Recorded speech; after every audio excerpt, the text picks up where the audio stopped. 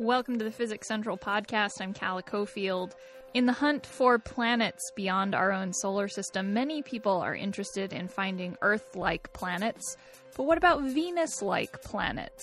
Venus and Earth have extremely similar origin stories, but at some point, Earth turned into a cradle for life, and Venus turned into one of the most inhospitable places in the solar system.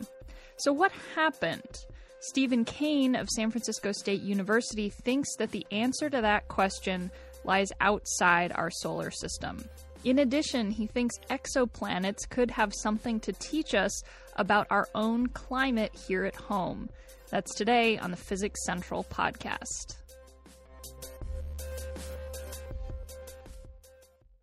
Stephen Kane has an analogy he likes to use. I also sometimes refer to Venus and Earth as Dr. Jekyll and Mr. Hyde, where Earth is the Dr. Jekyll and Venus is the Mr. Hyde.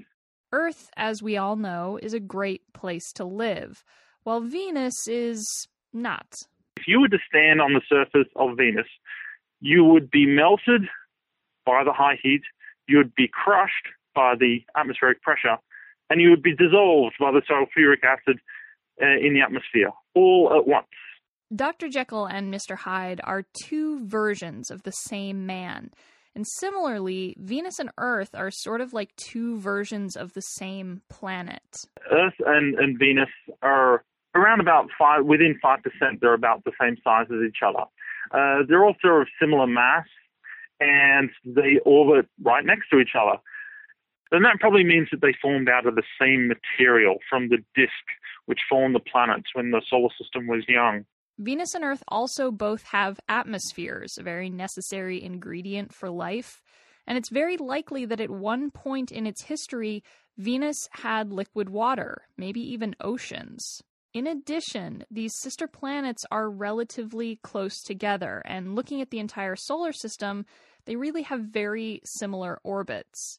But Venus is slightly closer to the sun, and it receives twice as much radiation as the Earth. And so what we're trying to understand is this difference between Venus and Earth purely the fact that Venus is closer to the sun, or is there something else going on?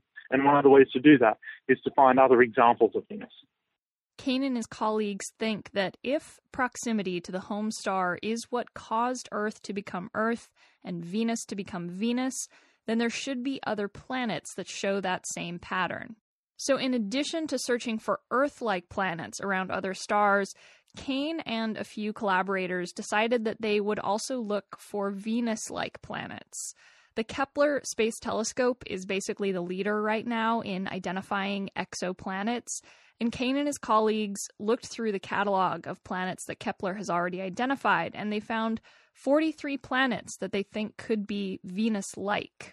These planets are about the same size as Venus, but most importantly is the distance between these planets and their home star.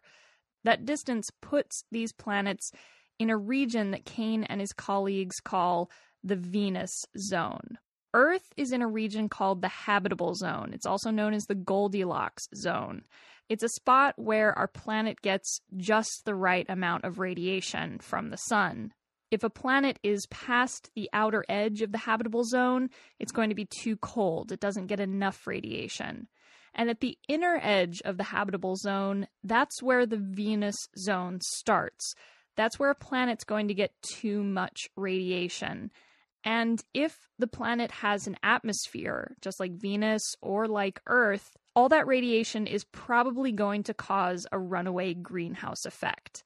And that's exactly what has happened to Venus. It has an atmosphere which is around about 95% carbon dioxide.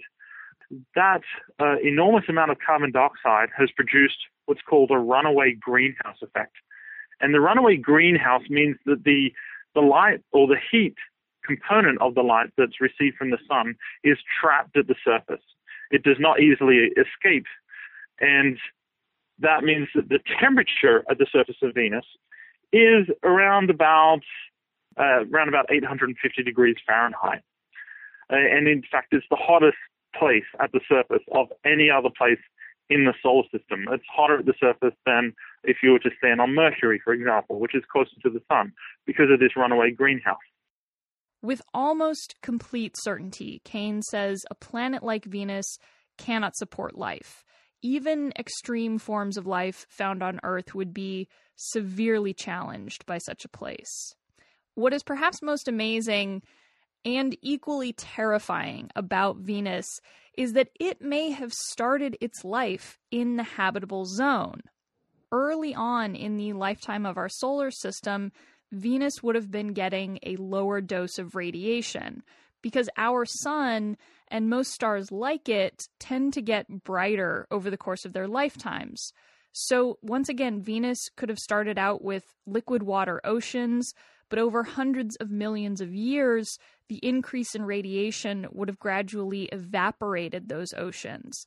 And water vapor is actually a very efficient greenhouse gas. So while liquid water is probably a necessary component for life, if the planet gets too hot, oceans can also become an instrument of destruction. And the death knell for Venus in terms of being able to have any kind of a climate cycle was when it lost its liquid water. Because as soon as all the water was evaporated from the surface, then what happens is that water vapor becomes very vulnerable to being broken up by the solar radiation in the upper atmosphere, broken up into its atomic components of hydrogen and oxygen.